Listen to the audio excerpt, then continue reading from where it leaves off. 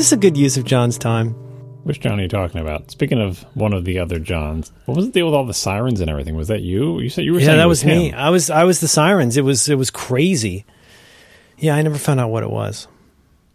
Sometimes, do you have you got a local police blotter? I mean, they got to soak up their ink somewhere. Mm-hmm.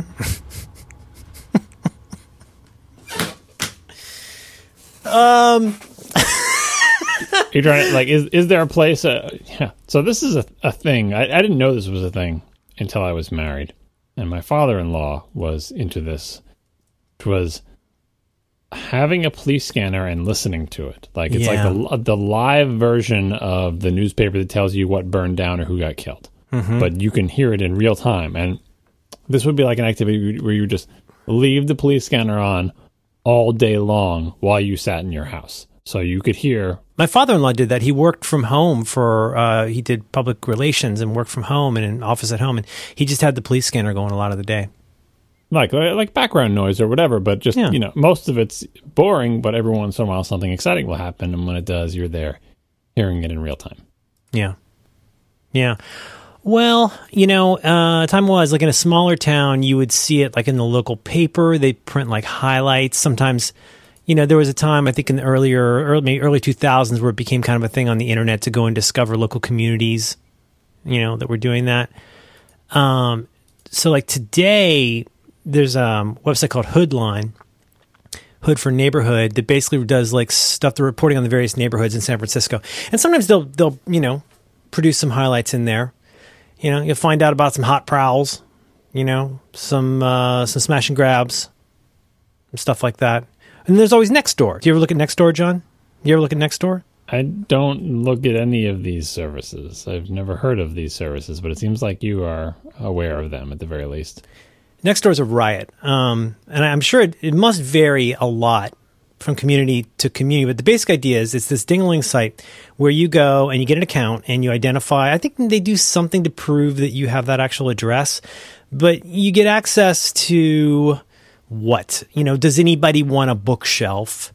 I'm looking for a babysitter, that kind of stuff. But you got to go straight to the crime and safety section, because the crime and safety section is where it is all happening.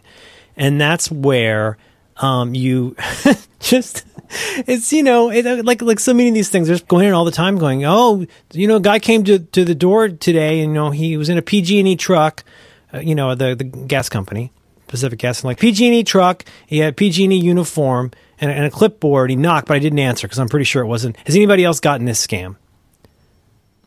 And you get people who are very curious. And the a highlight of this for me is you probably know Andre Torres from the internet. One time Andre, who at that time I think was living in Noe Valley, saw a report of a Hispanic man in the neighborhood who was doing something and went up to a door in the house. And it was Andre going to his home that he owned. So you find out things like that.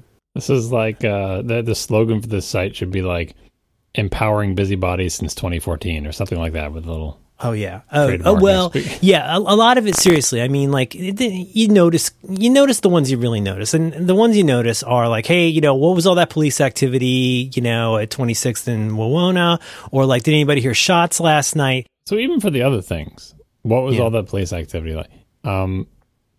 Does it benefit people to know this information? Like, I mean, I guess if you're just interested for curiosity, but it's like, we all know what the downsides are of just constantly seeking out terrible things that are happening to other people, greedily consuming it.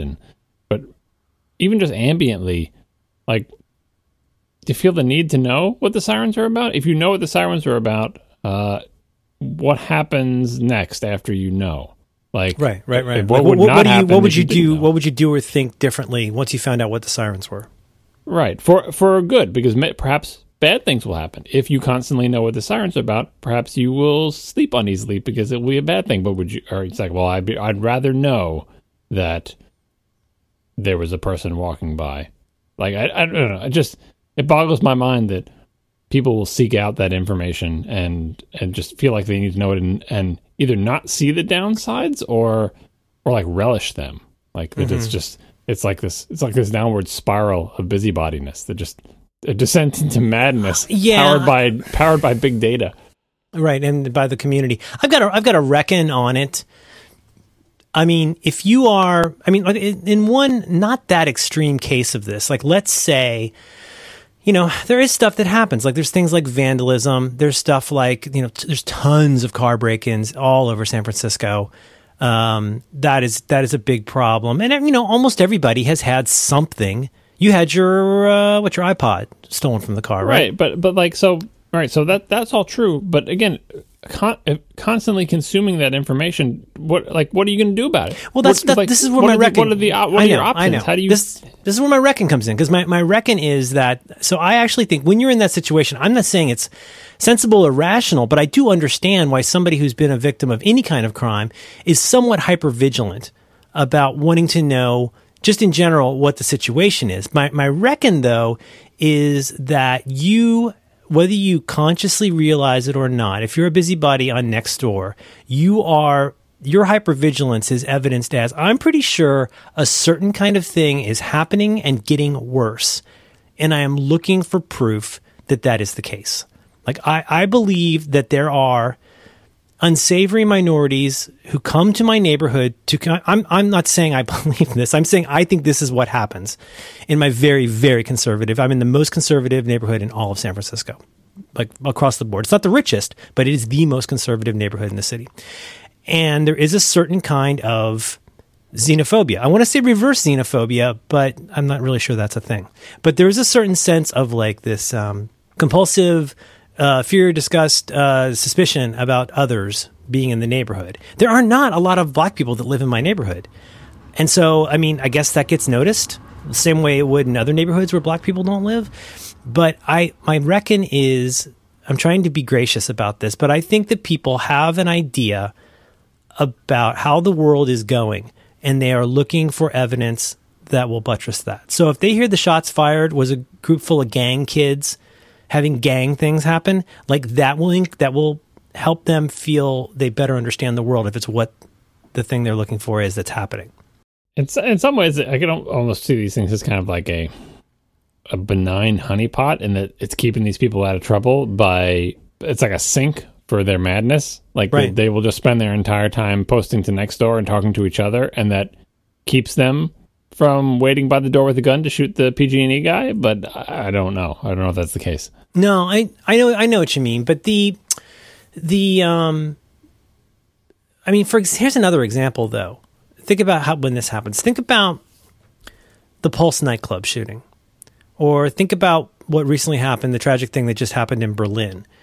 So when something happens that to every appearance is a deliberate act of violence, often a deliberate act of violence that takes advantage of a situation or appears targeted at a certain group of people, like, doesn't your mind race a little bit? Like, for myself, I think, oh my gosh, I mean, I'm revealing my own point of view here, but like, I really hope that wasn't somebody who maybe even just happens to have a name that sounds like they could be a Muslim, because I know what that's going to get turned into. Whereas maybe somebody else goes, you know what? I'll bet you that's somebody with a name that sounds pretty Muslim, because that's going to prove what they believe. However it shakes out in the end, like in the case of the San Bernardino guy, like, I don't think that guy was in ISIS. I think he just was signing off, you know, sucking up to ISIS on the way out. I don't think he was like a dyed-in-the-wool ISIS guy. But now that's the narrative. So I brace for that. When I hear something like that, I brace, and I think like, God, I hope this is not going to turn. And then somebody even further down the liberal continuum and go, oh, I bet it's another Timothy McVeigh. Isn't it going to be surprising when it turns out this is some white working class guy? You know what I mean? Yeah, I don't know. I just find that the whole type of thing exhausting and somewhat ridiculous, that grown people like that, I assume, consume all the same, you know, popular media that most of, like, just mainstream books, TVs, movies, like whatever. Just yeah. Normal Americans. So much of our shared pop culture that it seems like we really all do share, and people know who all these characters are, have seen these TV shows for the most part. Like, there's so much shared culture and so many movies everybody of a certain age has seen, and all of them just go over the same things over and over and over again. And yet in real life, people cannot make the trend. How many movies have there been about prejudice and, a community aligning against someone who was different in some way and unjustly blaming them for something that wasn't their fault because of who they are. Like, how many things have there been like that? And we all watch them, and we all grow up with them. Like a Boo Radley kind of thing. Not even. That's even like too academic. Just, it is an extremely common theme in all popular media, whether it's a, basic, silly, moralizing sitcom for kids from the 70s or a highfalutin Oscar-winning, movie from the modern age, and everything in between. So many stories, and yet in real life, maybe it just doesn't transfer, or maybe not everyone watches those movies, and I'm wrong about the shared culture. But it's so boring. It's like you think it's something for kindergarten children, and yet in real life, people can't do it. They can't see a bad thing happen and not understand why it's a bad idea to harass people who look like you think the person who they can't make the connection. I don't know. It boggles my mind, and it really makes. I don't know what the solution is, but it's like, I don't know. I find it depressing. At the same way, I find it depressing to think about a suspicious person walking up my door. Like, don't you know what's wrong with this whole pursuit? Like, don't you see it? Like, if you saw yourself in the movie, would you think you were the good guy? Or is it just like a complete blind spot? Right. Well, I mean, I'm avoiding a third rail here, but there is a lot of community that can be found in seeking out otherness. I know. I just don't see how the dots don't connect. I mean, and I'm not even talking about a really a challenging, complicated thing. Like, I understood why people at the time didn't understand Do the Right Thing, because it was comparatively sophisticated compared to a very special episode. A lot of people could see that movie and go, well, first of all, that movie suffered a little bit from having too many endings. But oh man, shouldn't you guys be playing up the Martin Luther King angle more? Don't we get some kind of message of healing? That's what I'm saying. That is I feel that's not what the movie's about. That's just one step above 101. But there's such a huge swath of, like I said, sitcoms for children giving these same lessons. The lowest possible level, really intended for kids to understand the basics, and just blanketed with them, and everything in between, all the way up to the 102 level. Do the right thing. Whoop, can't handle that. Don't understand why you threw that garbage can through the window. Okay, back it off. Let's just go watch Different Strokes again. Either way, the message should be getting through. But nope, doesn't connect. Yeah. I mean, I want to be better as a person, and I'm open to the idea that I have things to learn and I have things to unlearn. And while that does not consume every bit of my waking hours, it is something that's on my mind, and I do try to catch myself discovering things about myself where I'm making an assumption about whatever about other people. And even if I think whatever caricature or cliche I've got, I'm trying to watch that and trying to be aware of it. Even if I can't change it in real time, I want to be aware of it. But there's one thing there's one sort of factoid or reality that I find almost undisputable, and I think this is borne out. Anybody who's had these experiences will see this borne out in real life, and people who haven't will, for obvious reasons, not. When you're exposed to different kinds of people who are not like you, the more that you are exposed to people who are not like you in ordinary situations, the less weird they seem, the less weird their lifestyle seems. And you see this in microcosm sometimes with, wherever somebody lives in the U.S., they have a friend who is gay, or they have a relative who is gay. And they're always trotting them out to say, well, I don't hate all gay people because some of my best friends are gay, meaning I know this one gay guy. I realize that becomes a kind of cliche. But the truth is, if you go to Oakland and you spend some time in Oakland, you're going to meet so many different kinds of people. You might have a boss that is a different race and gender than you, or what you'd expect. And the more that this sounds like such a liberal 101 cliche, but it's really true. If you're not in situations where people who are not like you are treated, where you're all sort of treated the same way, even the DMV, you get to maintain those same false ideas about what those people are like. which enables people to have this not bicameral, but this split personality of like, Jesus, no, gay people shouldn't be allowed to get married. That tears apart the whole idea of why we have marriage in the first place. But at the same time, they may have friends who are gay that they would, just treat like any other person. And it's the Dick Cheney effect, to bring back our old friend. With his daughter, you mean? Yeah, right. Right.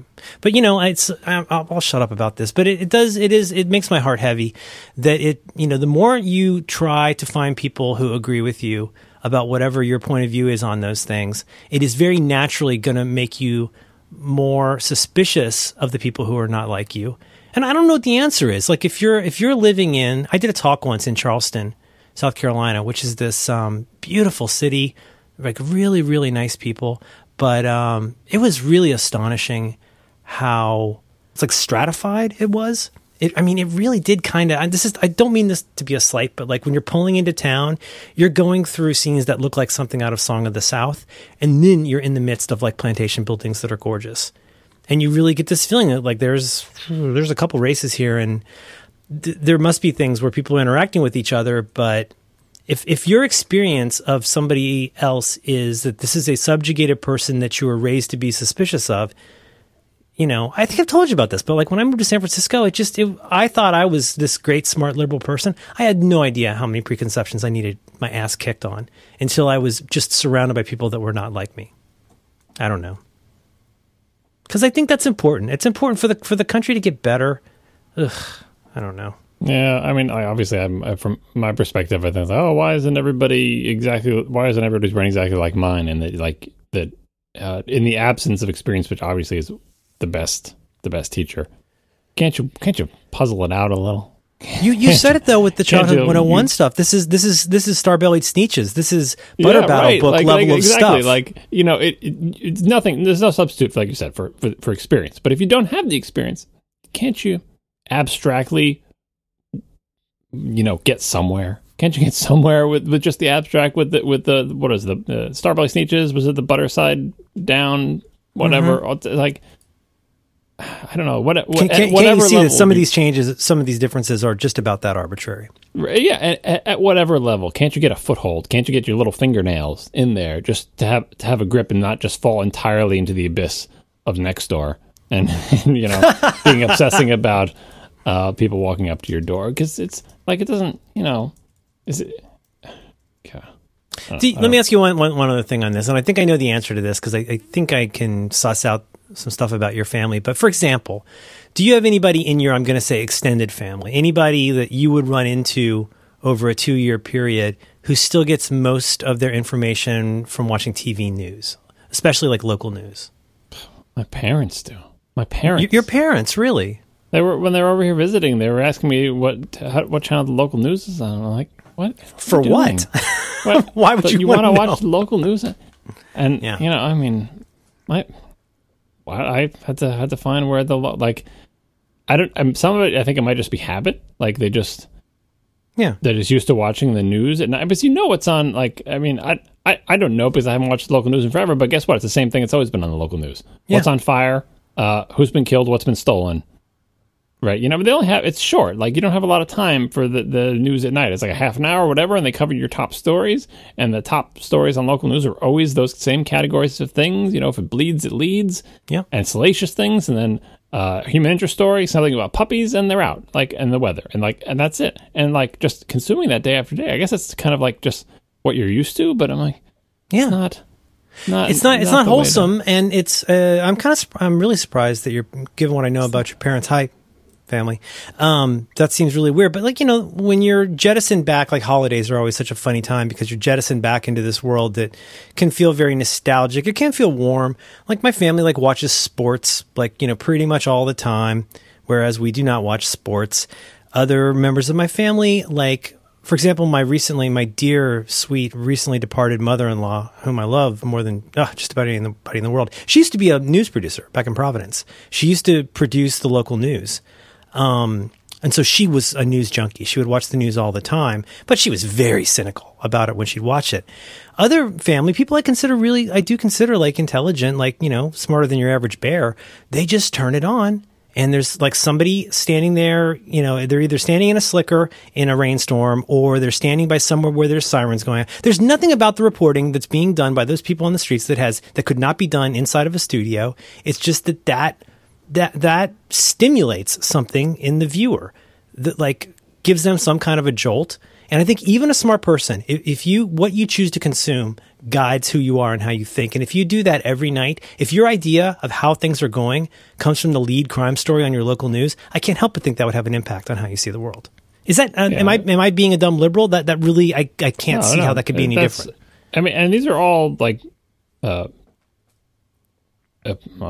proclivities, instincts, I don't know, desires that all make sense in the context of being a social animal, and important to know what the rest of the herd is doing. And, like just the same way celebrity worship and interest in celebrities, like it's all completely explicable, but it's like the easy access to calories afforded by the Industrial Revolution and farming and all these other things, like that all these tendencies we have for explicable, important reasons that got us to this point we are self-exploiting. Like the desire for high-calorie food is important to keep you alive.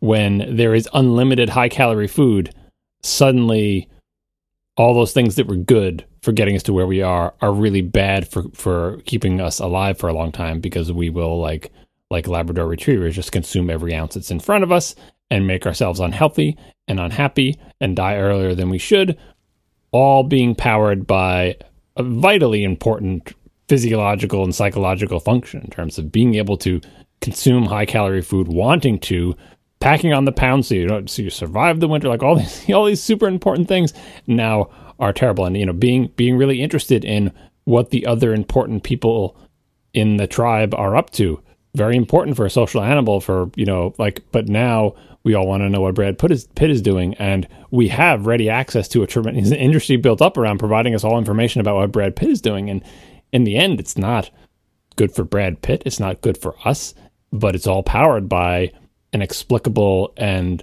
very important thing. And the same thing with the local news. Who doesn't want to be aware of their surroundings? And like, if you have a thing that will feed it to you constantly, and you do want to hear about the most dramatic things, you do want to know, you want to see the human interest story and feel good. You want to see the person out there in the rain. Like, it's, it can be fine. Like, there are reasons for it and it can be fine. But when it is just like the, ready access to high calorie food, it can go too far, and we probably won't notice, and so, but, with everything, where our progress at providing things to ourselves has far outpaced the changes in ourselves, physically speaking. So, that's the challenge of progress. We can present ourselves with new information and new sources of activity way faster than we ourselves will change, through just, mutation and reproduction. And as I think I discussed in a very, very long time ago on this show, it's really unclear exactly what we're selecting for in this age of plenty. And I don't know what it is, and right. I don't know if it is helpful or detrimental, but we're selecting for something, somehow, in the same way that we always have, which is just, with no one steering the ship. It's just we're selecting for what we're selecting for. But in general, when almost everybody can live to reproductive age, and as infant mortality goes down, all these other things, it's really unclear if anything about ourselves will change in a beneficial way.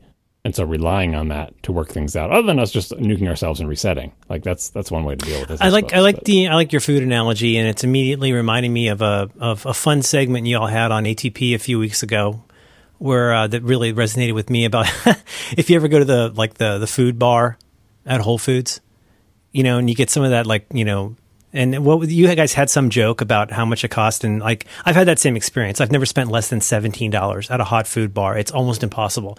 That seems like the floor.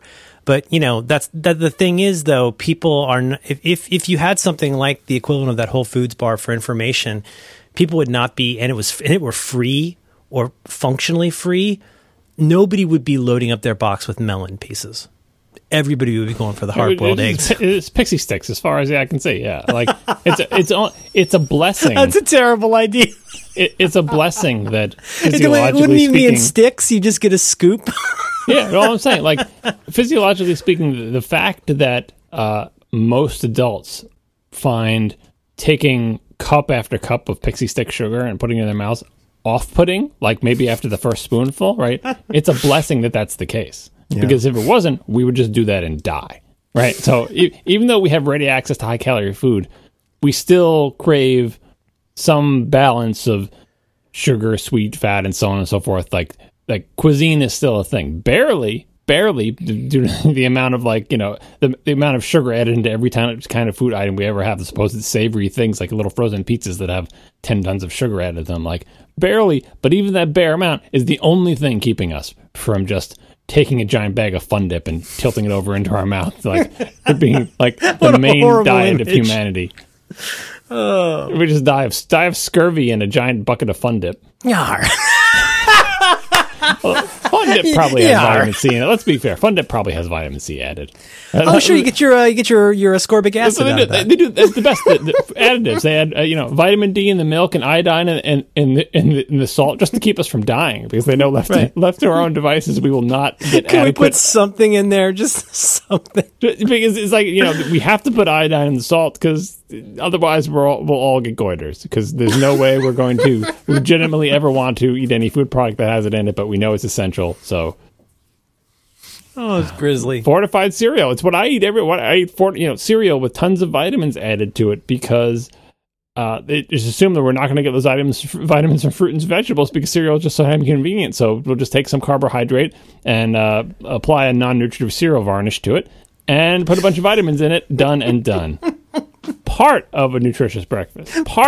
We said. It's not the whole thing. You also have to eat an entire apple and a box of non-digestible fiber. Part of this nutritious breakfast. Pop-Tarts could be part of this nutritious breakfast, and it would be 2 Pop-Tarts on a plate. You get orange juice, you get milk, and you get a bowl of Frosted Flakes. A small cup of Thumbtacks can be part of the nutritious breakfast. You could add anything to this picture, and it's part of the nutritious breakfast. 0 is a percentage. Sharp stick in the eye. It's part of this nutritious breakfast. This episode of Reconcilable Differences is brought to you by Casper. You can learn more about Casper right now by visiting casper.com/diffs. That's DIFFS. You guys know Casper. Casper is a company that is focused on sleep. So Casper has created one perfect mattress that it sells directly to consumers, eliminating commission-driven, inflated prices. Casper, in fact, is revolutionizing the mattress industry by cutting the cost of dealing with resellers and showrooms and passing that savings directly onto you, the sleep-desirous consumer. Its award-winning mattress was developed in-house, it has a sleek design, and is delivered in an impossibly small box. In addition to the mattress, Casper now also offers an adaptive pillow and soft, breathable sheets. See, when they made this thing in-house, their engineers spent thousands of hours developing this mattress. It is obsessively engineered and presented to you at a shockingly fair price. It combines springy latex and supportive memory foam to create a mattress that's got just the right sink and just the right bounce. Plus, its breathable design helps you to regulate your temperature through the night. The amazing part is these mattresses, they cost so much less than what you're going to pay in a store. You go to a store, you're very likely to pay well over $1,500, but Casper mattresses, they start at $500 for a twin size, $600 for a twin XL, $750 full, $850 for queen, $950 for a king size. That is the one I recommend, because regardless of how your gender is identified, you are going to enjoy a king size mattress. You can roll around in it several times and you won't fall off the bed. I've tested this personally. It's very important to know these are made in America. Nothing wrong with that.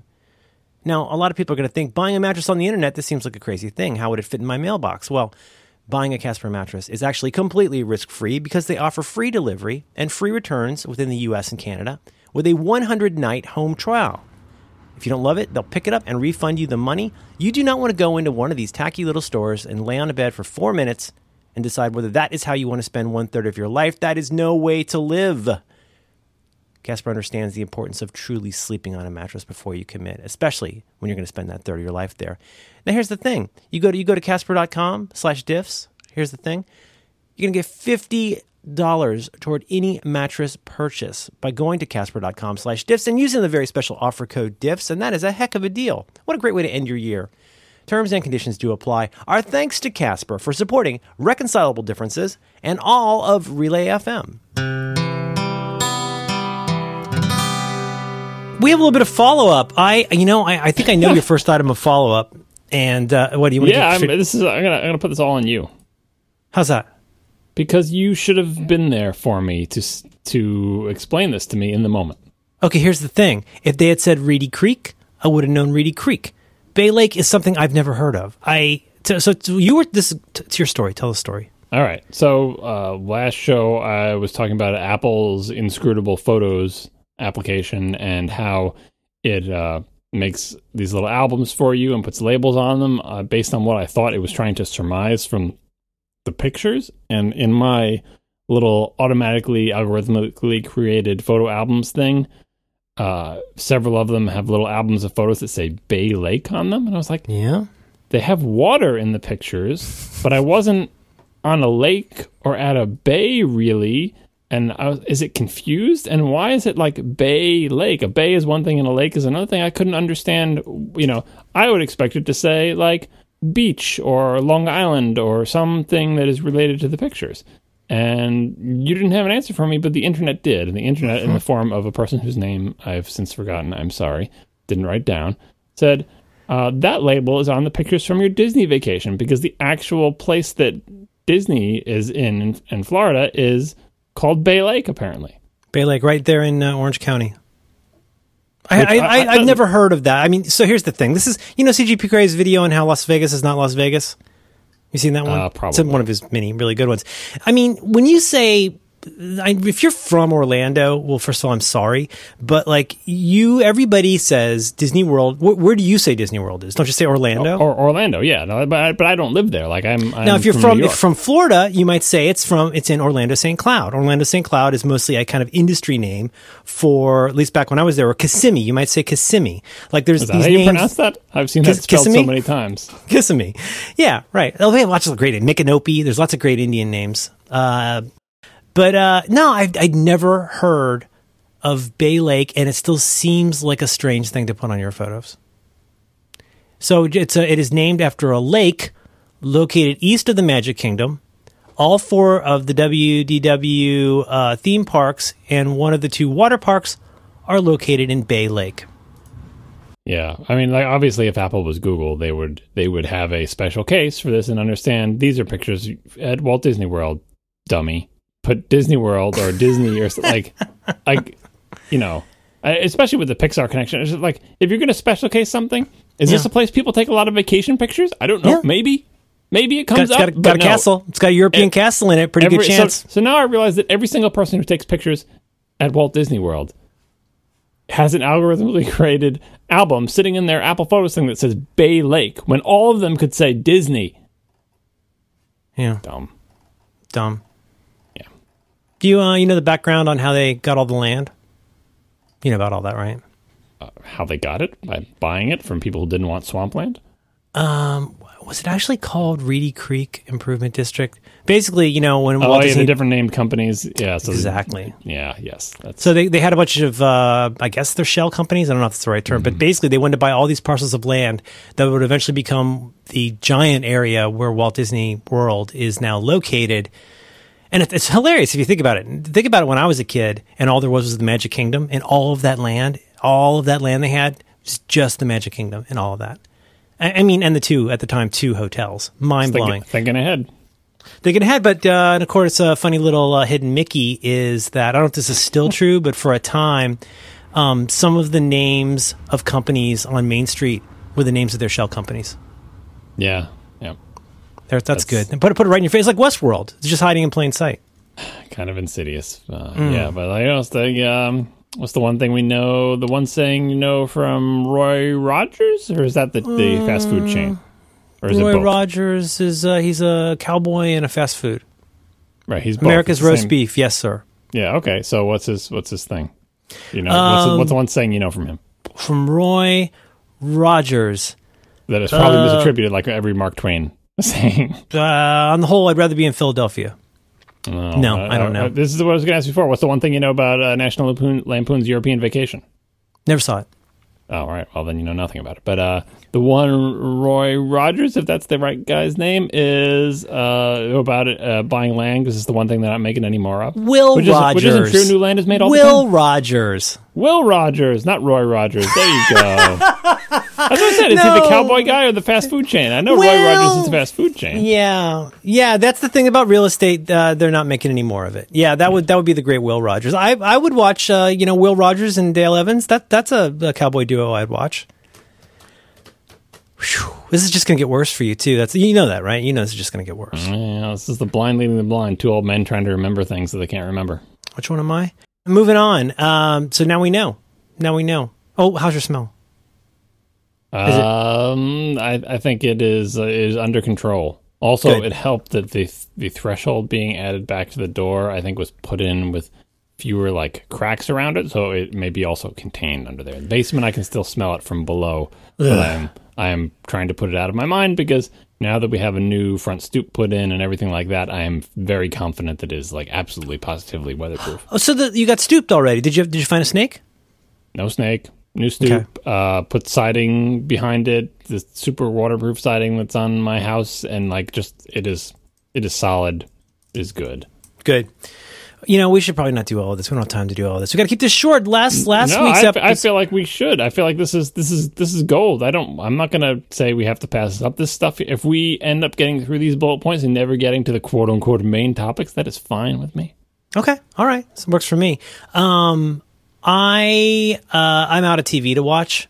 I'm the only person in America who's out of TV.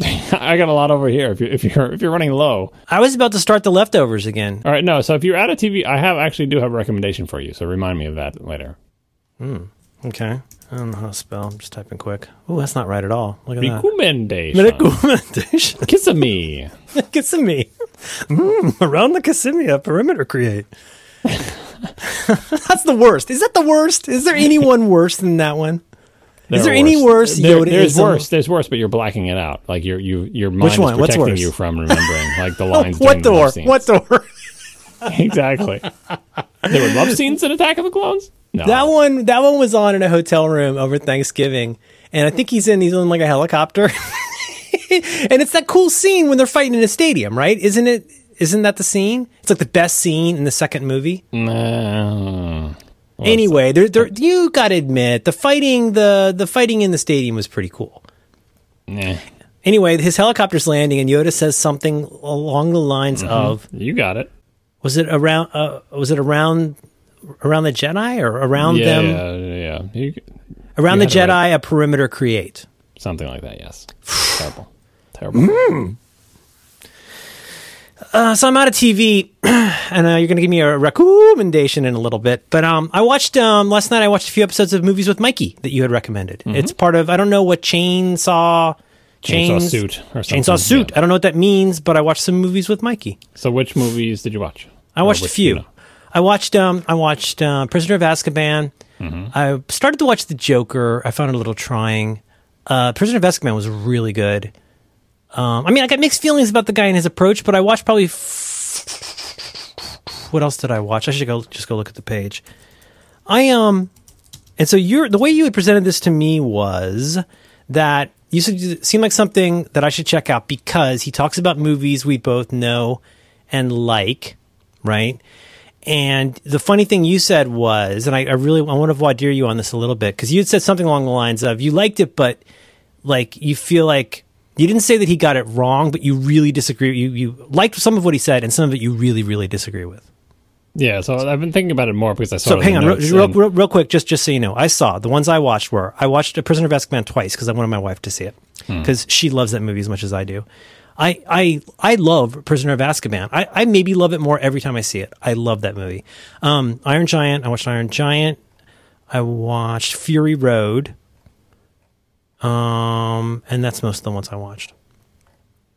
So what's your take on Movies with Mikey, which is not Movie Bob? The way I'd characterize it now is it's like the person who makes this, who I assume his name is Mikey.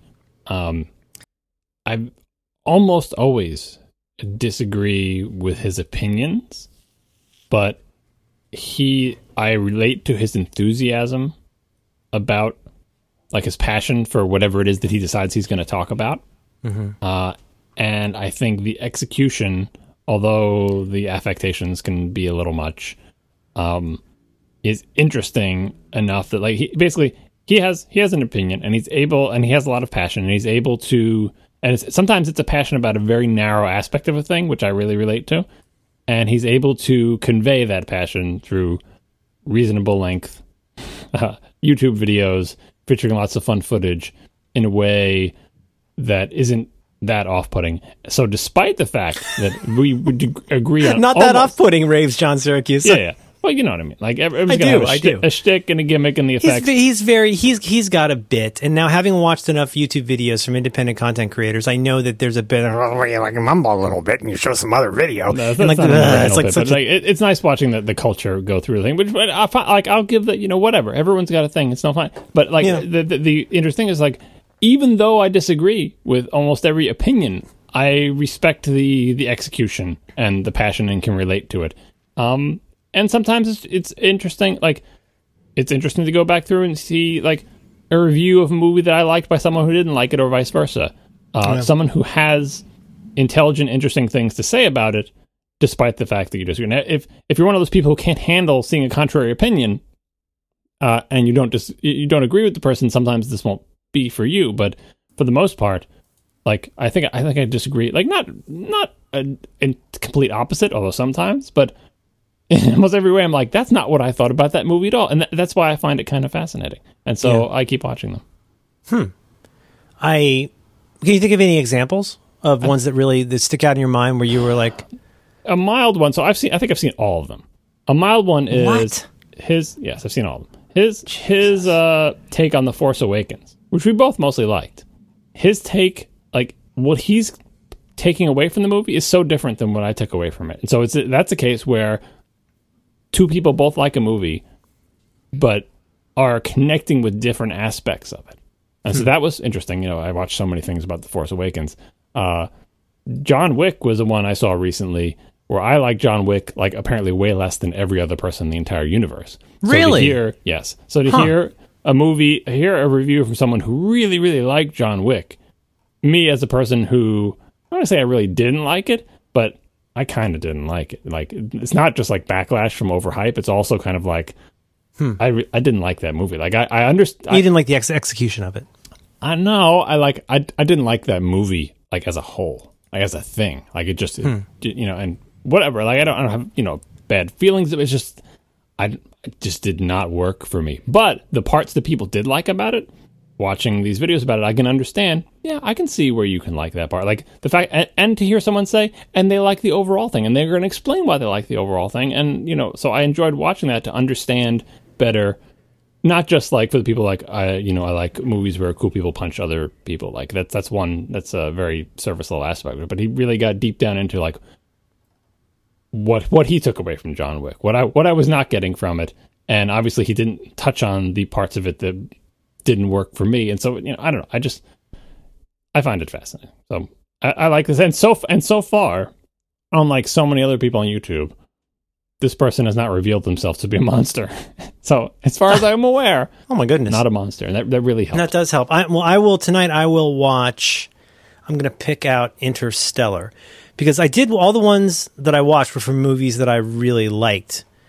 And it's easy enough for me to watch somebody, say from the outset, like, I think Prisoner of Azkaban is not only a good Harry Potter movie, I think it's a fantastic movie. And as he is contending, which I was happy to agree with because I haven't thought about it very much, that it had a huge impact on what kinds of decisions get made and how movies are made since then. So I haven't given that too much thought. But I thought Interstellar was total shit. So I will watch. I think he liked Interstellar way more than both of us. Although I have to say, Interstellar is one of those movies, like, I love so many things. I love the ambition. I love the ambition of it. I've tried, let me just be clear, this is not a typical Merlin. I've tried 3 different times to make it through this movie. It's like that Michael Fassbender Steve Jobs movie where I'm in the true sense of the word, I am literally so angry while I'm watching it that I can't keep watching it.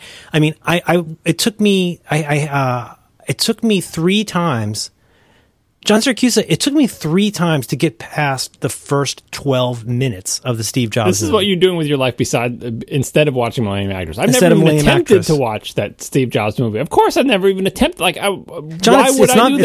It's not very good. Why would I? Why would I even do that to myself? I know I'm not going. Even if it is a fantastic movie, I know I'm not going. I mean, I did The Social Network. That's as far as I'll go. Yeah. Now, Interstellar, I admire. I remember seeing the trailer and thinking this looks astonishing. And that is a director that I like a lot. Now, see, now my lady and me, we go toe to toe on The Prestige. She thinks it's absolutely the worst. Is it a bit too pretentious for her? Because it is pretentious. There's certain movies where she would go see, a lot of times she'll go see a movie with our friend Christine, because they're both movie nuts. Christine works for George Lucas, and Madeline was a film school student. She used to work at all these film festivals. She still loves films, as all kinds of things. There's 2 movies where she has come back and was like, that is the biggest piece of crap. Crash and The Prestige. And then I saw The Prestige. I was like, "Are you sure you're not confusing it with that other magician? You know how like movies come out in pairs." What was the other one? It was The Illusionist. Yes. Is that what? Am I right? Wolverine. Did that one have Wolverine? Or No, was it Wolverine is in Prestige. What was the Illusionist? Edward Norton.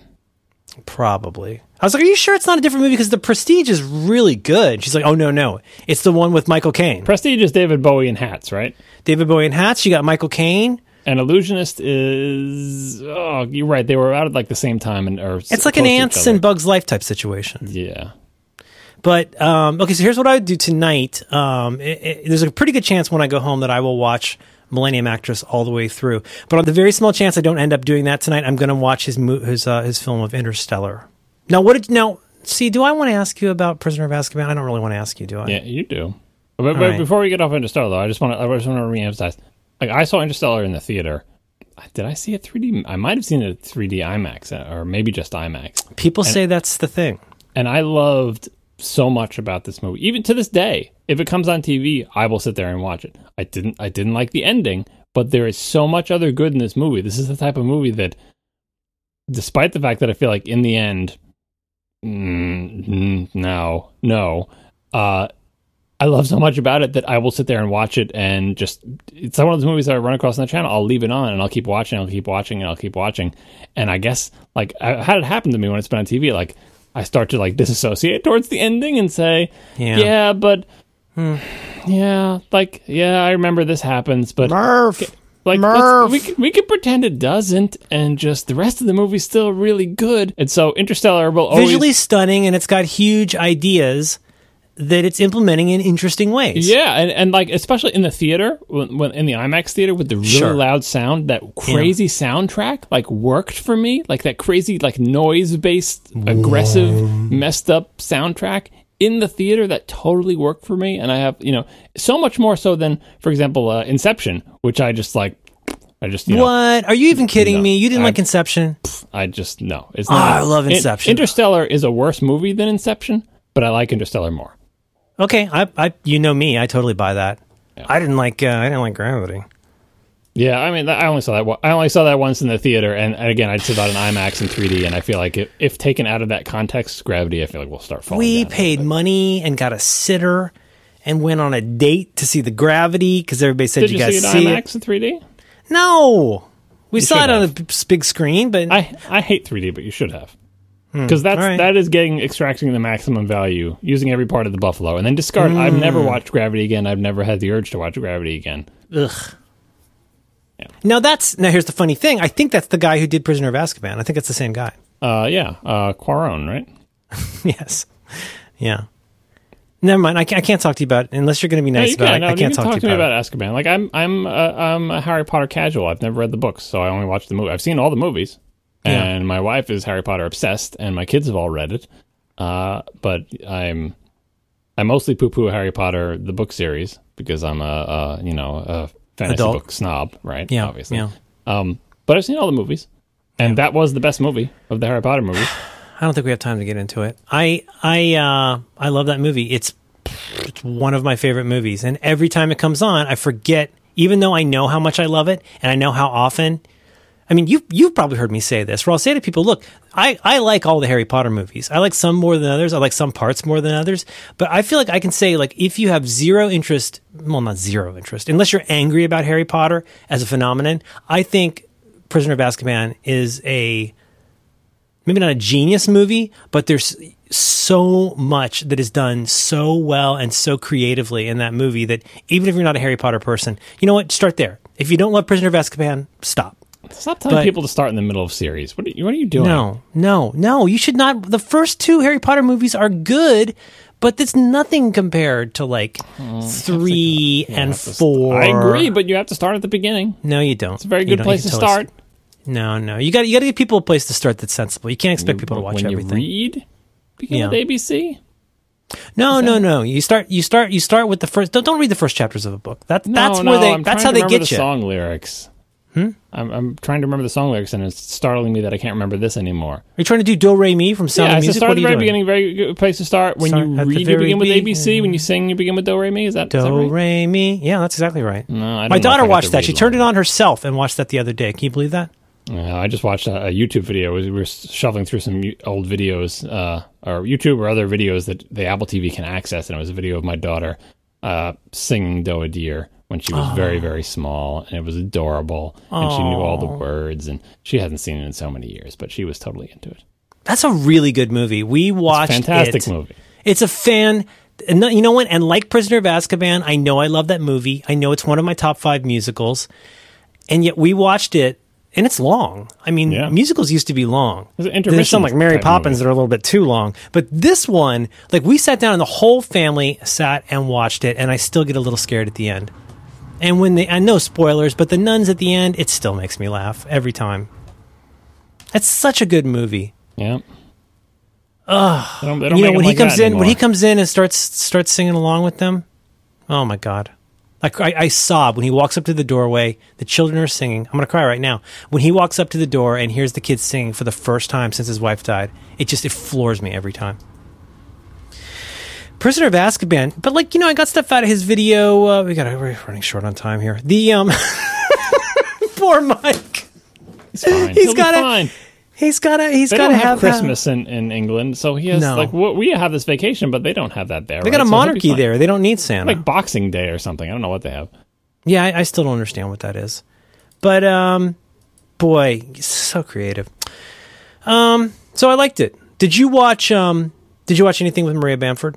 I watched not the 1 hour thing that you linked, but I think it was either you or somebody else linked like one of her web series talk show appearances. Oh, so it's just okay. like the stand up skit before you go sit next to the host and talk about things. Yeah, and because that's shorter, and I watched that. And no, I don't know who that is. I know everyone's disappointed that I don't know who that is. I don't. Like I've watched enough for her to go, no, that's not someone I recognize from before.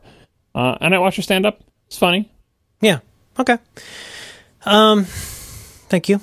And I really like in some of her bits, like I'm not going to say it's mom humor, but which gets into a topic we won't have time for this week. But, that's right. But it's a little bit of things that you can relate to, from a perspective that you normally don't see stand up from. Let's put it that way, because most stand up is from a common perspective, which is either just she's got layers. She's got layers to what she's doing, and not least is that she's got a total package going on, which is like you're getting a view into her interior world, like how she sees the world and how that gets evidenced. I don't think you'll like this anymore, but her web series was also super weird and really funny. The Maria Bamford Show was like a super deluxe thing that, she's got so many characters inside of her, and her voice mimicry is amazing.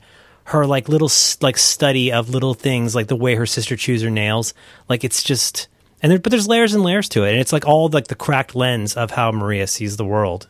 Yeah, and it's so specific. So it is fairly broad humor and deep elaboration on things, but about specific, very particular experiences that she has had. And it didn't seem like a lot of speculative, like what's the deal with airline peanuts, kind of very broad based. Here are things that many people have done. It's like, no, here's what has happened specifically, exactly in my life, and here's 10 minutes on it. That's true. All right, well, it's out there. If you ever run out of TV, you can watch that. We got to get through this. Did you ever get a response from Evan Rachel Wood? No, she's a big shot now. She got an award from the Critics Guild or something. No, I'm following her on Twitter. She's a pretty good celebrity Twitterer, I have to say. Which again, the bar is super low for celebrity Twitter being good. She's pretty good.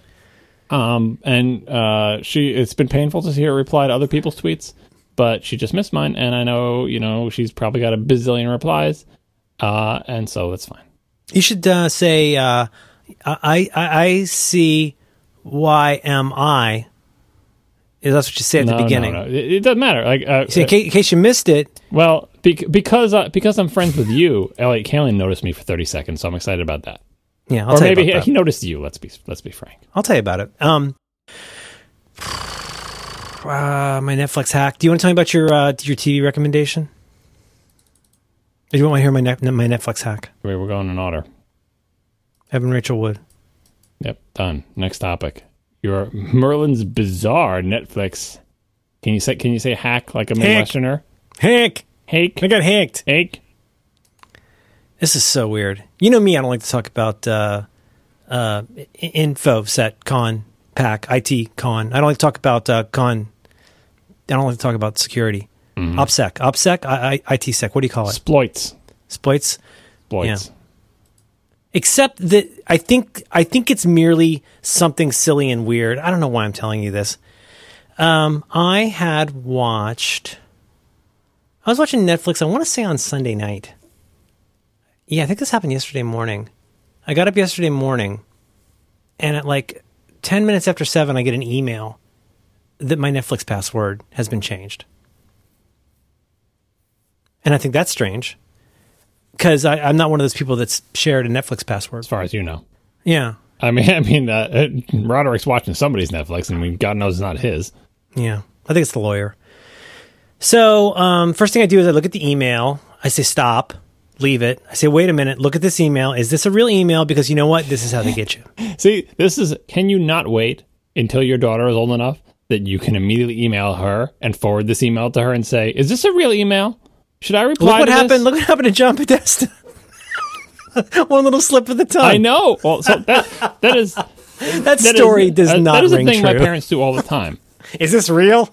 Right, and which is way better than them just mindlessly clicking on it, right? Oh yeah, totally. But on the other hand, at a certain point, you feel like there should be some sort of like teacher man to fish thing going on, and that doesn't happen. Anyway, you are faced with the same situation. You have this email. You first dismiss it because it's your first instinct, but then what is it real? But then you dismiss it. Where do you go with that instinct? If only you could email your daughter and ask her to help you. I will. Think of what a luxury that would be. Think of how proud you would be as a parent. Yeah. I'll get there. Think of how annoyed she would be with you. So the first thing I did was I went into 1Password. No, excuse me. The first thing I did, I think I just opened the Netflix app and it said something, there's a problem with your account, re-log in. I thought, that's weird. And so then I went to 1Password and I tried to log in and it wouldn't let me in. I thought this is strange. Just in terms of, sound operations, I walk in, I says to my family, I says, hey, is there any chance, they don't know the Netflix password. Why would they need to know that? I said, is there any chance you've changed the Netflix password? And also, where's my coat? Move my pants. So nobody's done it.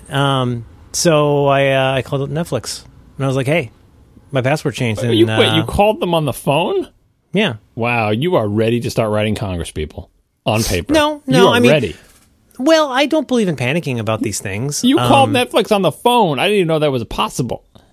Yeah, it's got a number right there. It says you call him. When I talked to a guy, and I says to him, this is kind of weird. My password has changed, and I'm not the one that changed. He said, well, sir, actually, if your password had been changed, you would have received an email about it. But those emails are all fake. My daughter told me. How do I know you're you? Bob. Who gave you this number? Who got this? No, and he was very reassuring that, I would have received that email. I says, well, the thing is, I just got that email and that wasn't me.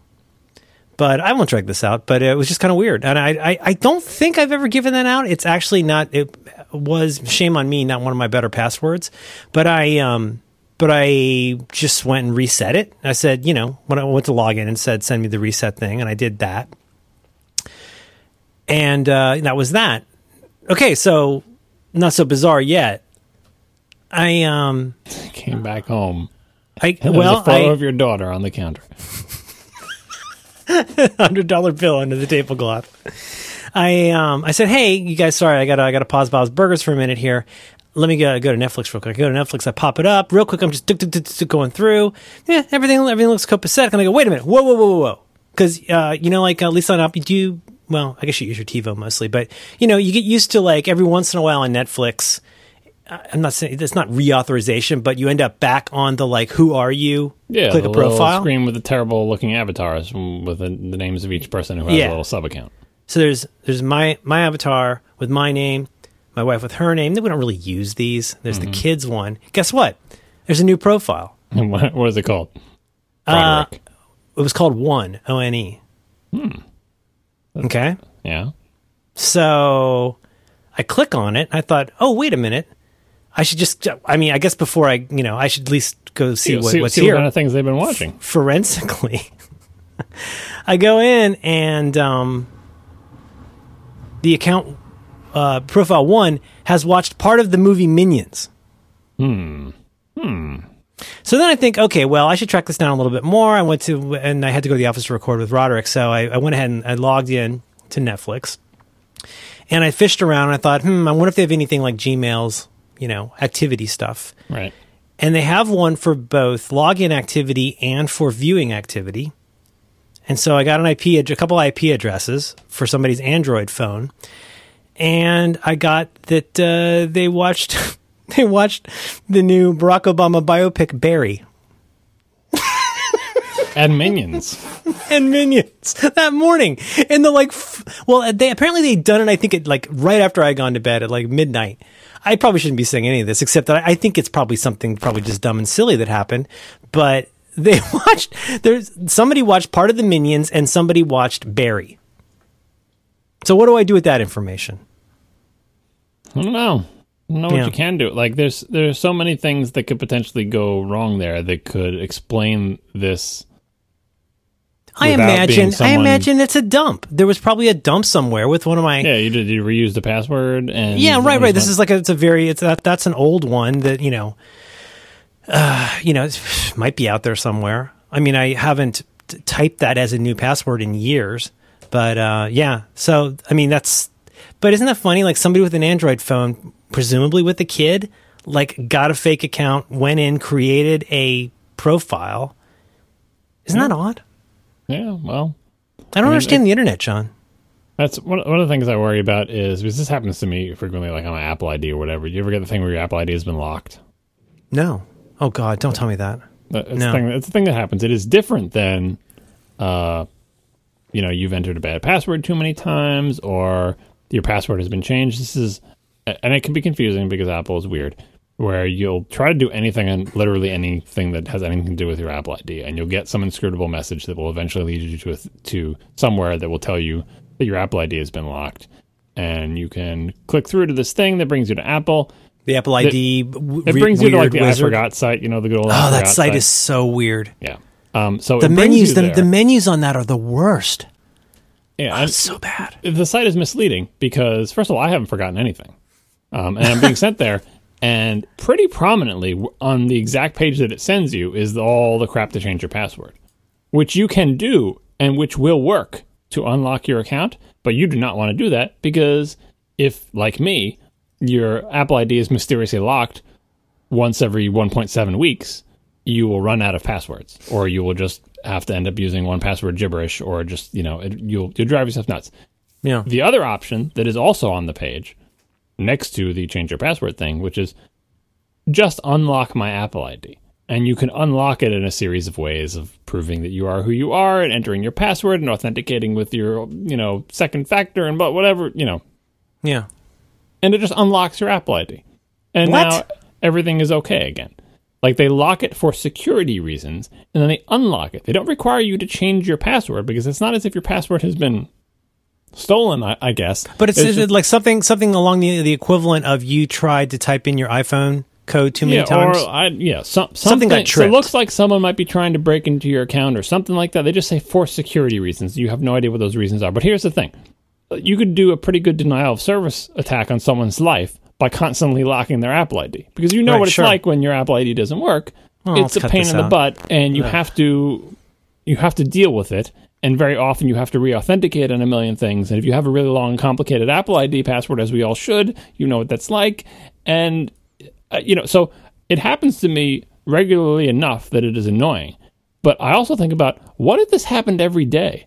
This would destroy my life and my ability to use my thing. Why are you saying this? Oh, my God. What would be my recourse? I would have to get a new Apple ID, but what about everything that I've purchased? And it's right. Yeah. So I try not to think about it, and I try not to think about the idea of trying to call Apple and sort this out. And also, by the way, when you were calling Netflix, you should have been horrified by the trust they had that you were actually who you say you were, because you probably could have asked them, just to be safe, could you just reset my password and send me the reset emails, this arbitrary email address? They'd be like, sure, Mr. Man. Yeah. Mr. Man. We'll do that. Whatever. You don't have to prove who you are. Okay, you're on the phone. You're a person. Yeah. I don't want to talk about this anymore. What's your TV recommendation? This is the weakest possible recommendation because I've seen one episode of this series. One episode. But based on our mutual I'm not going to say love, I'm not going to say dazzlement, I'm going to say sick attraction, I don't know, to The Leftovers. Yeah. This was recommended by someone on Twitter, once again, whose name I've forgotten. I apologize. And with the same kind of caveats I used to give about The Leftovers. Like, it's weird, but if you like this thing, maybe check this out. So I watched one episode. This is a Netflix series. It is called VOA. I've just seen that show up. Capital O, capital A. Okay. The first episode of this is bonkers. All right. It is just bonkers. And from what people said, they're like, oh, it's not as good as The Leftovers. And you watch the first episode and you like The Leftovers, even more so than Leftovers. You watch the first episode and you're like, there's no way this can hold together. The center cannot hold. This will just spin out of control. There's no way this series can end in a satisfying way. There's no way this is even going to be good TV. And yet, you watch because the first episode starts off and you're like, all right, yeah, weird Netflix series, blah, blah, blah. And then about midway through, or maybe 3/4 of the way through the first episode, takes a hard left turn and you're like, what? Okay, all right. But you just don't know anything about it. Don't read anything about it. Don't read any synopses. No, I'm trying to get you to stop talking. I don't want you to talk about security in the OA anymore. Yeah. I will tell you tonight after I watch Millennium Actress. And I can't tell you, maybe the whole rest of the series is garbage. I just watched the first episode, and I like television that surprises me. I do too. And especially if someone says, "Oh, this is weird. Watch it," and you're like, "This isn't going to be that weird. I bet it's not that weird." It's pretty weird. Okay, well, I'm going to watch the OA. I'm going to watch Millennium Actress. I'm going to watch Interstellar. Murph. I liked him in that movie. He was right for that role. Yeah, he's fine. Yeah. Love. You know about the power of love? Oh, stop. No, I don't know about the power of love? I don't like that part. Oh, you don't like that part where she talks about the how it's one with powerful powers? I like her so much. I love her so much. Elliot used to date her. I know. It was like they were high school sweethearts. Okay, we are super time constrained. We have time for one. It's an hour and 11 minutes. We have time for. You want to do dad stuff? Or do you want to do Netflix documentaries?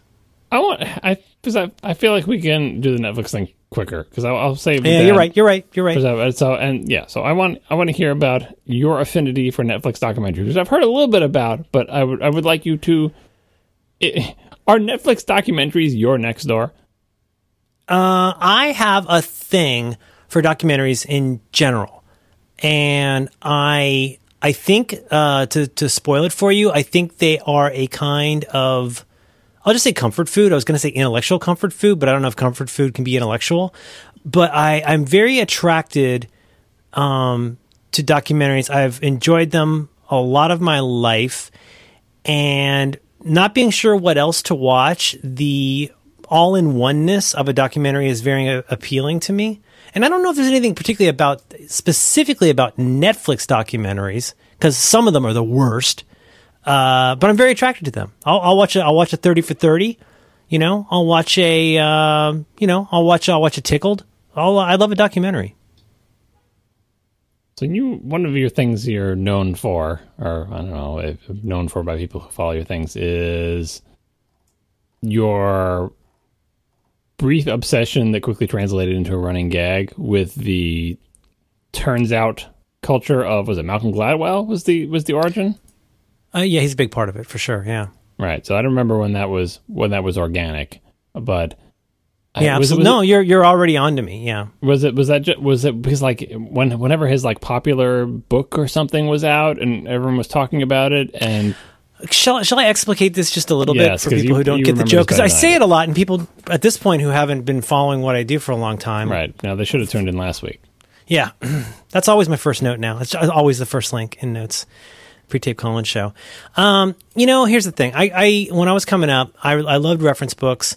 I loved documentaries, and like anybody who thinks they're a smart person, I've always been very attracted to like the real story, right? I mean, I think this is a pretty common thing, and again, this gets back to things like James Burke. But the thing is, it's one thing. Like let's look at an easy one. It's one. Here's a classic. Is that like what do you remember? I assume learning, but definitely hearing about George Washington, our first president. Here's a few things that we all knew about George. Is this a This American Life episode? I think I've heard this one. Go ahead. Act one. Yeah. Turns out across the Potomac. Act 1. Wooden teeth. A man from Virginia. Sterling Kine. What do we know about George Washington? Here's what we know about George Washington. There's at least I'm going to get here's two facts we know. We know that George Washington had wooden teeth, and we know that one time George Washington chopped down a cherry tree and felt so bad about it. He went to his father and said, "I did it. I cannot tell a lie. I chopped down the tree." And there's many things like that. But I mean that's the file card. That's your file card on George Washington when you're a little kid. I mean, first president's on there somewhere. Oh right, sure. There's that too. Yeah, one last time. Show him how to say goodbye. But then you know what? Turns out he did not actually have teeth made of wood. I think they were made of like ivory or something. I don't know. And you know what else? Turns out he didn't actually chop down a cherry tree. Okay, so that's an example. And you go, oh, what? Like everything I know about George Washington is wrong. Like I thought he was the guy who did those things. And now you know what? You feel a little bit smarter. Because of what I've come to call the turns out. And I call it the turns out because this is something that when you hear somebody like Malcolm Gladwell talk, this is now such an affliction that people I don't think know that it's a joke anymore for me. But and of course in our house compulsively, anytime the phrase turns out comes on the radio, all three of us as one go, turns out. Because once you hear this, you can't unhear it. Turns out is a very lazy way to report on something that contravenes what the conventional wisdom about something and potentially turns an idea on its ear that was something we thought we understood. And then you get double turns out or triple turns out. Oh, yeah. No, the thing is, all you need is an odd number. That's all you need. Remember that story we had about how George Washington didn't have wooden teeth? Turns out he did have wooden teeth. But turns out, actually, no, he didn't. It turns out just it was a mistranslation. Okay, so what do we know? We know that Rudolph Giuliani discovered, turns out, that if you fix broken windows, then you won't have crime in an area. But it turns out, actually, that's the worst thing you can do for a city, and let me tell you why. It turns out that was a total misreading of the original paper about broken windows and broken windows syndrome, and turns out that was actually unconstitutional and didn't do anything to help crime, and it just had a lot to do with the coincidence in crime tendencies at the time, turns out. But you know how you've heard that the broken windows philosophy is discredited and doesn't help? You've heard that? How many times have you heard this? If you don't fix broken windows, actually, you do have problems. It turns out there's no way to break a window. It turns out windows aren't even a thing. It's just an illusion. And there's a guy on National Public Radio right now who has a podcast and frequently appears on All Things Considered. And just as I thought I had burned all of the turns out frustration out of my system over the past 10 years, I thought I was done. The new concentrated strain on the street. Oh my God, he has an entire podcast about turns out. And I just sit there, it comes on, and my cheeks, I'm breathing down really hard. Is this the Freakonomics guy? No, that guy's good. Who is it? Hidden Brain. Hidden Brain? No, yeah, Hidden Brain. You are deeper in the. I'm out of the. I'm out of the NPR. Okay, let me just say he's fine. He's fine. He's doing a job. Mm-hmm. He's reporting on social science things that other people said, and it's so turns social out. Science. Oh, the best source of turns out. Oh yeah, you don't get any methodological problems there. Turns out. So, but now are you ready? Just do an infinite series of turns out on methodology alone. You don't have to touch the subject matter. You just go okay, so let's put a cherry on this. Turns out is that, you know what? It turns out that this all started because I actually have, for my entire life, found all of that fascinating. Fascinating. To tie it back in, that's what I was getting at with this whole angle, isn't it? I know, that's why I'm feeding documentaries, because they are tiny little nuggets of turns out. So much turns out. Well, here's another turns out. Turns out Malcolm Gladwell's first book was something that I really enjoyed. Malcolm Gladwell's second book made me do this a lot. This makes sense if you don't think about it too much. And then by the time he got to his third or fourth book, I was still reading them, and I was going, it doesn't turn out. That doesn't turn out at all. And then you start going back in the stack. Backlash. And then you Shyamalan on this so hard, and you go, wait a minute. So you're telling me that's why Hush Puppies are popular because of this one neighborhood? Are you sure that turns out? I'm not sure that turns out. You're saying this guy looks at the statue? Of Cool on Frontline. 10,000 hours? But what if you play for 10,000 hours and you still be suck? The Beatles. That's all it takes. What if you'll be the Beatles? But what if you still suck at 10,001 hours? How does that turn out? And so this is problematic, as you like to say, because as it turns out, I have always loved stuff like that. And that's the thing about a documentary, is it's the same reason that you would want to read anything for cocktail talk, and you go, well, actually, it turns out that coffee's good for you. Well, actually, it turns out that research about coffee is bad for you. So yeah, you're right. I am a reformed turns out junkie, and even as I am still frustrated and skeptical about that particular vein of, let me just say it. Let me just be a dick. It frustrates me when I listen to my beloved public radio and somebody comes and trots out something that they read. Basically, it's the penultimate paragraph phenomenon, as I like to call it, which is like there's some kind of story, da-da-da, da-da-da, da-da-da, and then in the penultimate paragraph of the story, you get the statistic, you find out it's from a paper, and you learn that there's a turns out. And it's so goddamn lazy. And the part that makes me want to punch all of them, I don't punch people. The punching in me comes from that smug turns out that makes it sound like they're the one who figured it out. Turns out, cereal is actually made of sugar. Oh, really? Is that what it turns out? Out is how it turned? Because what? Because you read, somebody did some scholarship wherever, that trickled down into some kind of report, that was put into a press release, that landed on your desk, and now you're the one that gets to say, turns out? Is that how this works?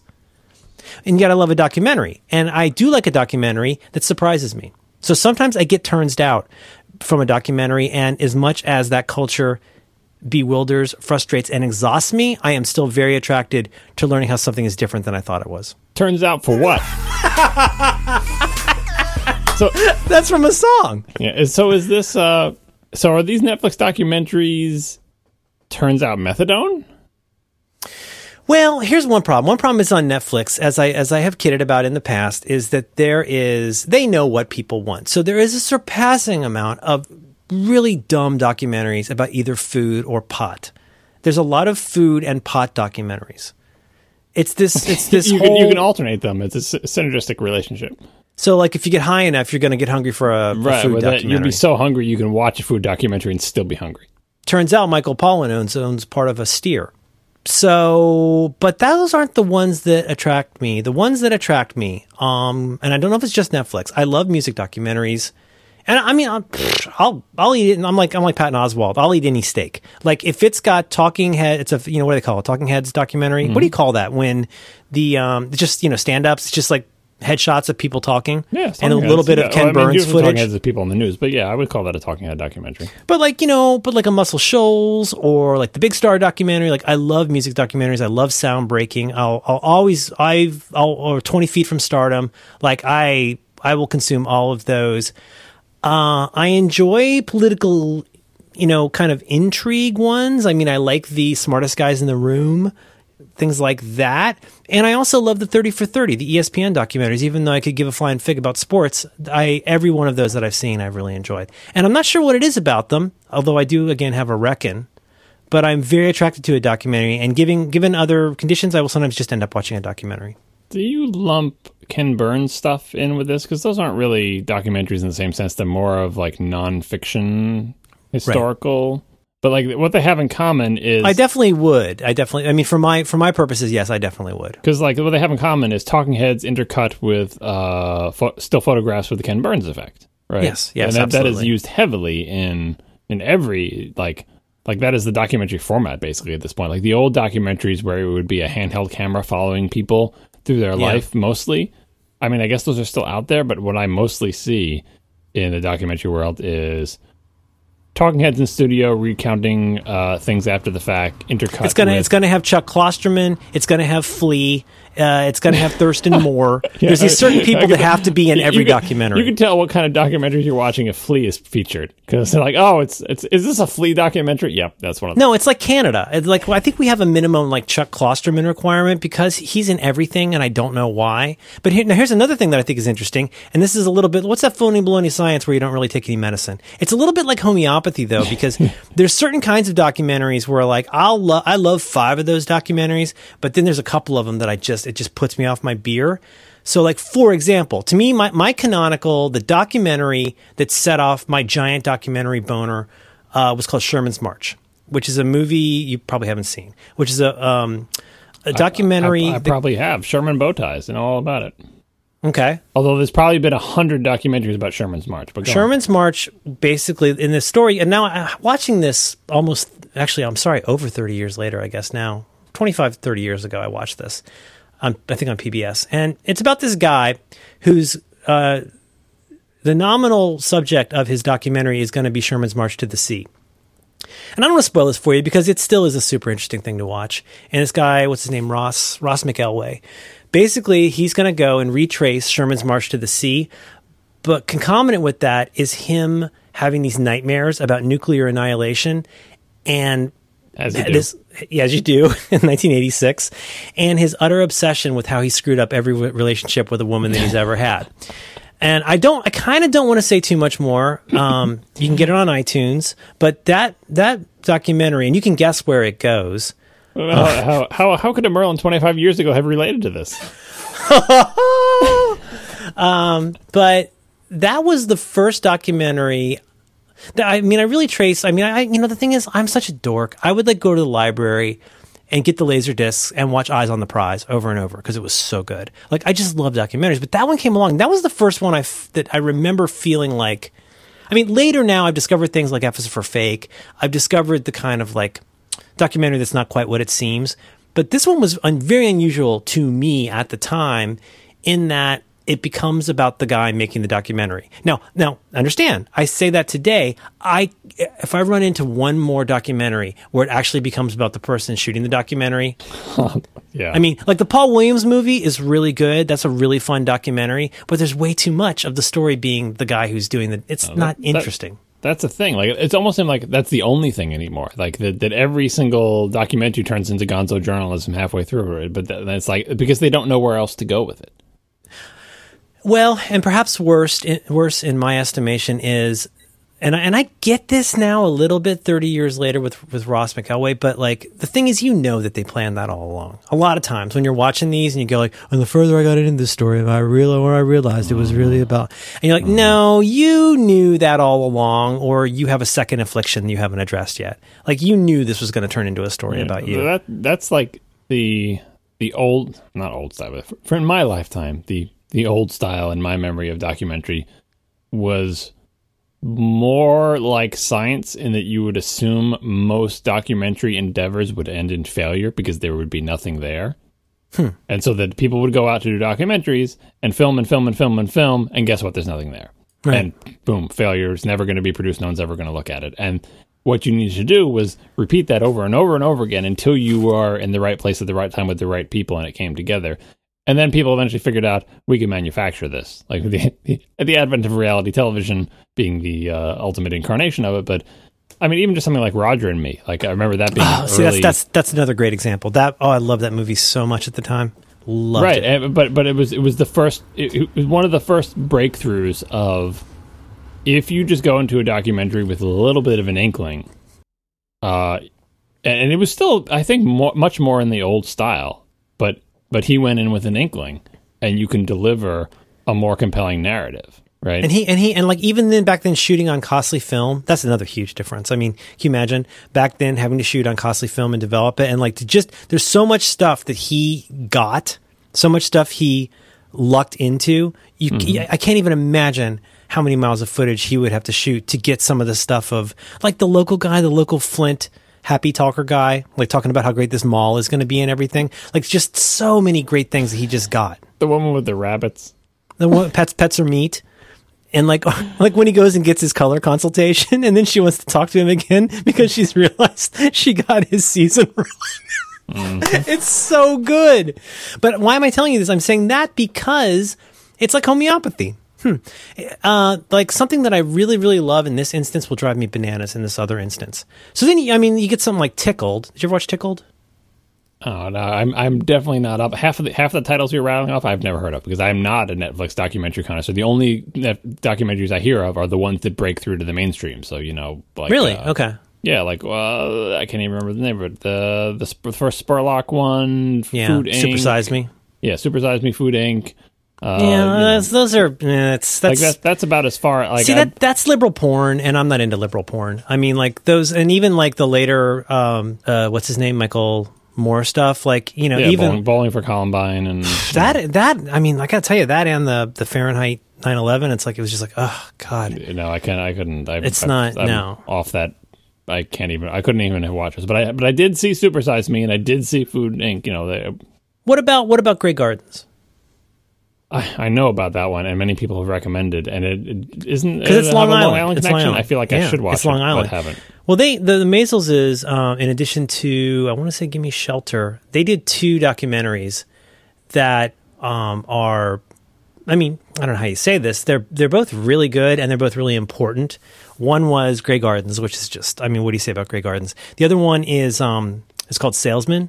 You might have seen this parodied in different places. And it's basically following the lives of these traveling Bible salesmen as they go around. And they, I mean, to the greatest extent possible, really try to stay out of the story. It's harder in Grey Gardens because they're like acquainted with the sisters. But you go back and watch one of those and you think about shooting on this black and white and I guess later color film. I don't know. I'm so impressed by the ability to put together a film documentary in the 60s. Because again, it's not like a nature film. I mean, with some big budget where you sit and you watch a stoat for 6 weeks. This is real like shoe leather filmmaking.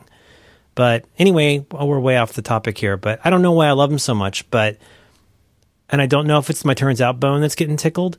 But again, something like Tickled is very special because is that about people who like to be tickled? I don't want to give you any more than the very most, no, I'll give you the very, very basic setup. The very, very basic setup is that a reporter in New Zealand, who's, I guess works for kind of like a Gawker type publication, runs across this weird corner of the internet about what's called, it's like men's competitive tickling.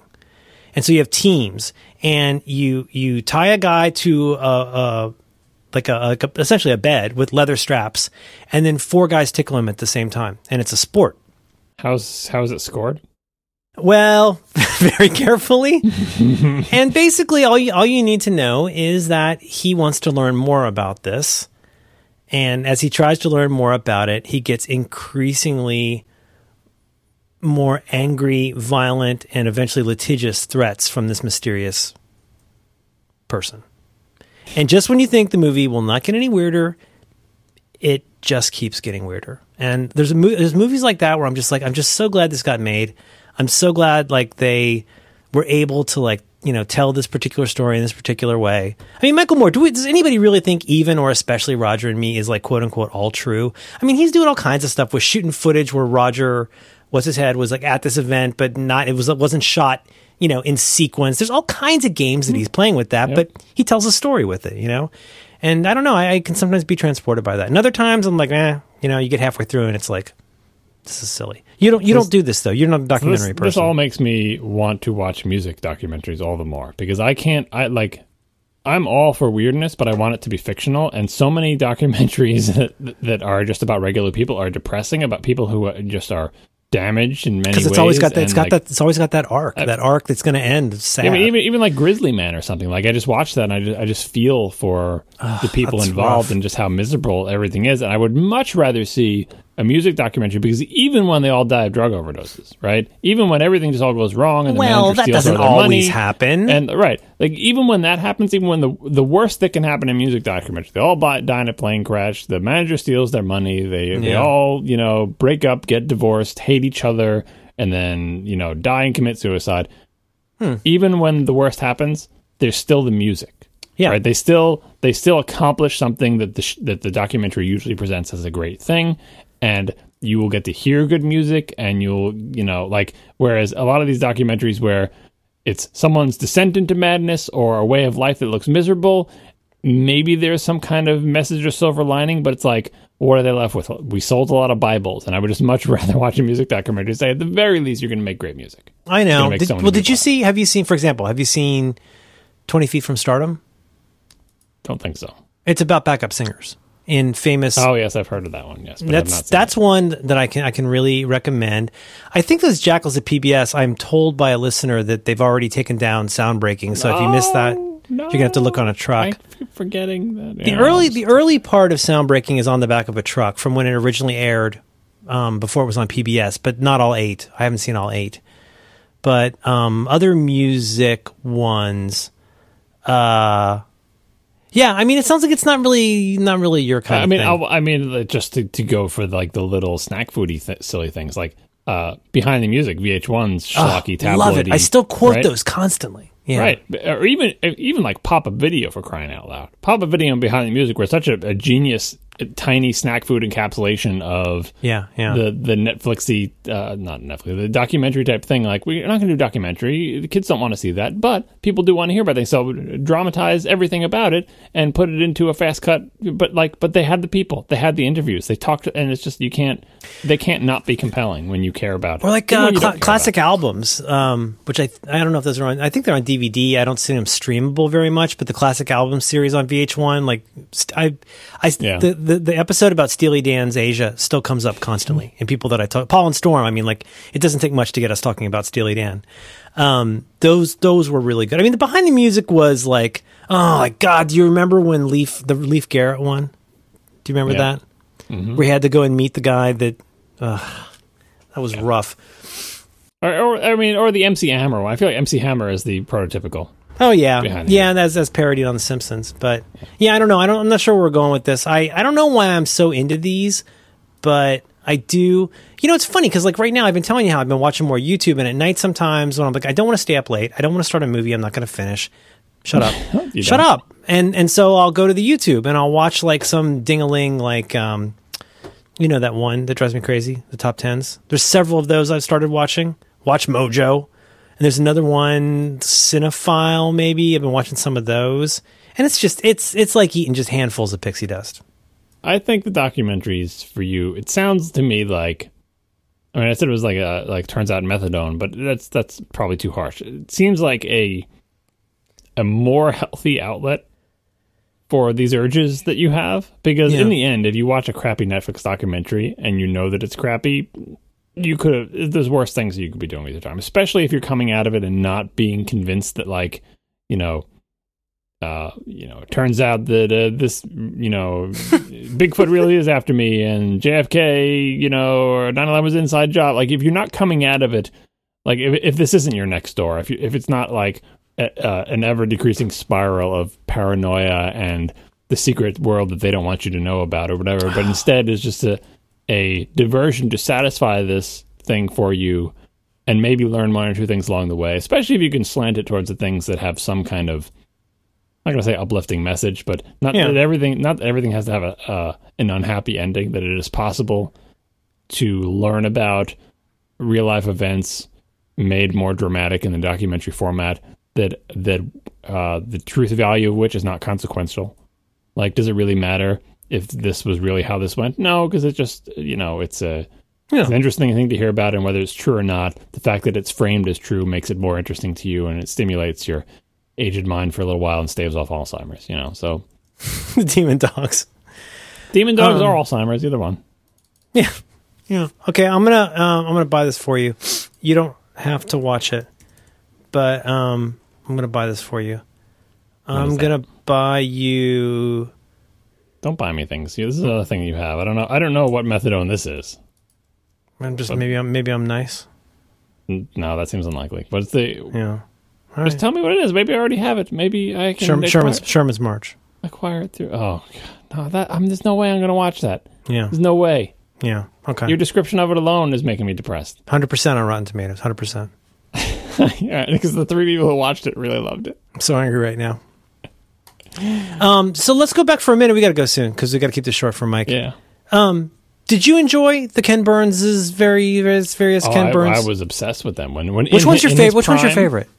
Which one's your favorite? What series? So let me make sure this is not actually Ken Burns. You got baseball. You got baseball. You got Civil War. Yeah. Those You've got the national parks. What else have you got? Jazz. Right.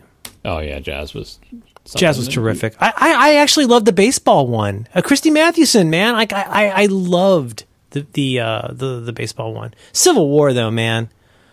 All right. So here's the off-brand Ken Burns. It's the off-brand Ken Burns. his non-union Mexican equivalent. Rick Burns. Do you know who Rick Burns is? And that's different from Rick Steves. RIC space Burns. New York, which is a 17 and a half hour documentary that I'm assuming only aired in New York. Right? Okay. All the Ken Burns. I had to pick a Ken Burns. I think Civil War was it for me for Ken Burns. Was like the peak for me. But New York, which I don't know what year was this, 1999. Ties into your Robert Moses thing. A little bit. It's actually tangential, but yeah, like New Yorkers, Long Island, New York, people who live in that area and think they're the center of the universe and are obsessed with themselves and are familiar. It's called New York, a documentary film. Right. I'll put this in. Yep. Notes. Starts in 1609. Okay, good. So right? and goes through 2003. If your story starts with the Big Bang, it's not a story. Right. That's not the Big Bang. 1609 is practically it's a modern CGP times. grade. It's a CGP grade. Europe had like 7 layers of ruins by then. Yeah, everybody was going Dutch. Right. So anyway, 17 and a half hours. And I just gobbled that up because I'm a New Yorker who's self-obsessed. And, and honestly, Ken Burns' Civil War is better. Like, I'm not going to say that this is better than that. But that has been burned into my mind as a documentary that I can't believe I just consumed because it is so much of it. I mean, Jazz is long too. How long was Jazz? It's pretty long. Well, it was good and long. Yeah. Yeah. But yeah, I think Ken Burns has done it best, but Rick Burns, I've never been able to pull that name out of the hat. It's funny that he actually is Burns as well, but I at least I remembered it's not actually Ken Burns. Huh. Obviously, Ken Burns, you talk about Ken Burns, you've got to be talking about a team of people. But like what he did for taking like genuinely interesting giant topics and putting it back out people were not talking about the Civil War as much before the Civil War series came out. A lot of people got really interested in this and like telling those little stories. And teachers, my social studies teachers would show bits of it in school because they would be like, this teaches better than I can. Did you ever see Eyes on the Prize? Probably bits and pieces. First thing we did right was the day we started to fight. I would just watch that over. It's history of the civil rights movement. It was so good. I think I've seen parts of it. What's your we got to go. What's your favorite documentary? Don't overthink it. I don't know if I have one. Is it New York? Is it New York a film documentary? But that's what it's called? Yeah, but 17 and a half hours. Like, does that count? Yes, it counts. It just have a favorite, like a person. I think I haven't watched a documentary in a really long time, except for the schlocky ones. Yeah, that are just described. So I don't know. I don't have a clear favorite like other movies. I like that. I like Civil War. I like baseball. Like I liked all of these, but I can't really nail it down. And the ones the modern things I've seen, like what was the no, that wasn't a documentary. That was a fictional based on a true story, Into the Wild. Remember that? Oh yeah. Oh God. Yes. Also equally difficult. What about? Did you ever see Thin Blue Line? No, I know the importance of that, but I don't think I've ever actually seen it. I paid money to see that in a theater. F for Fake is one you might enjoy too. I've heard of that one as well, but I could not pick a favorite, and especially I couldn't even pick one to recommend to people to watch because you can't like throw Civil War at somebody. Like it is fantastic, but like you're not going to throw that at somebody. Geez, you can't even get people to watch The Wire. I'm a lame actress. No one's going to watch Civil War. Much more people would watch The Wire. So if people were going to watch the Civil War series, would you say start at the beginning, or could you start just jump right in the middle, like Gettysburg, boom, right off the bat, just to go for it. We cannot consecrate. Hey, this is pretty good. I wonder how this started. Right. Well, states' rights, I heard. One day, my mom and I were having a conversation about Jesus. And I've been going to church for years, and I don't know, this is just such a precious memory for me. We were just talking about Jesus and how Jesus was cool. You know, I've been going to Sunday school for years. I've been going, and somewhere out of nowhere, I said to my mom, how did Jesus die? Isn't that odd? I mean, I knew how Jesus died. That's like one of the first, you learn that on the first day. Oh, but you meant after. I got so into the story, I got so into what we were talking about that I forgot how it ended. That's the sign of a good documentary. Well, so you could do, like... I thought you were going to go for, like, all right, so he ascended, right? And then, but how did he die eventually? Oh, like what finally took him down? You talking about the first day or the third day? No, like, so he comes back, he hangs around. How's it going, guys? People poke the holes. Thomas. He ascends. He checks right? the sword wound, yep. But, like, at that point, he ascends, and like, and that was the last we saw of him. Yeah. It's like, yeah, but how did he die? Like, oh, no. Oh, right. It's like Humperdinck in Princess Bride. No, he lives. And he says, Jesus, Grandpa, why'd you read me this for? Have fun storming the castle!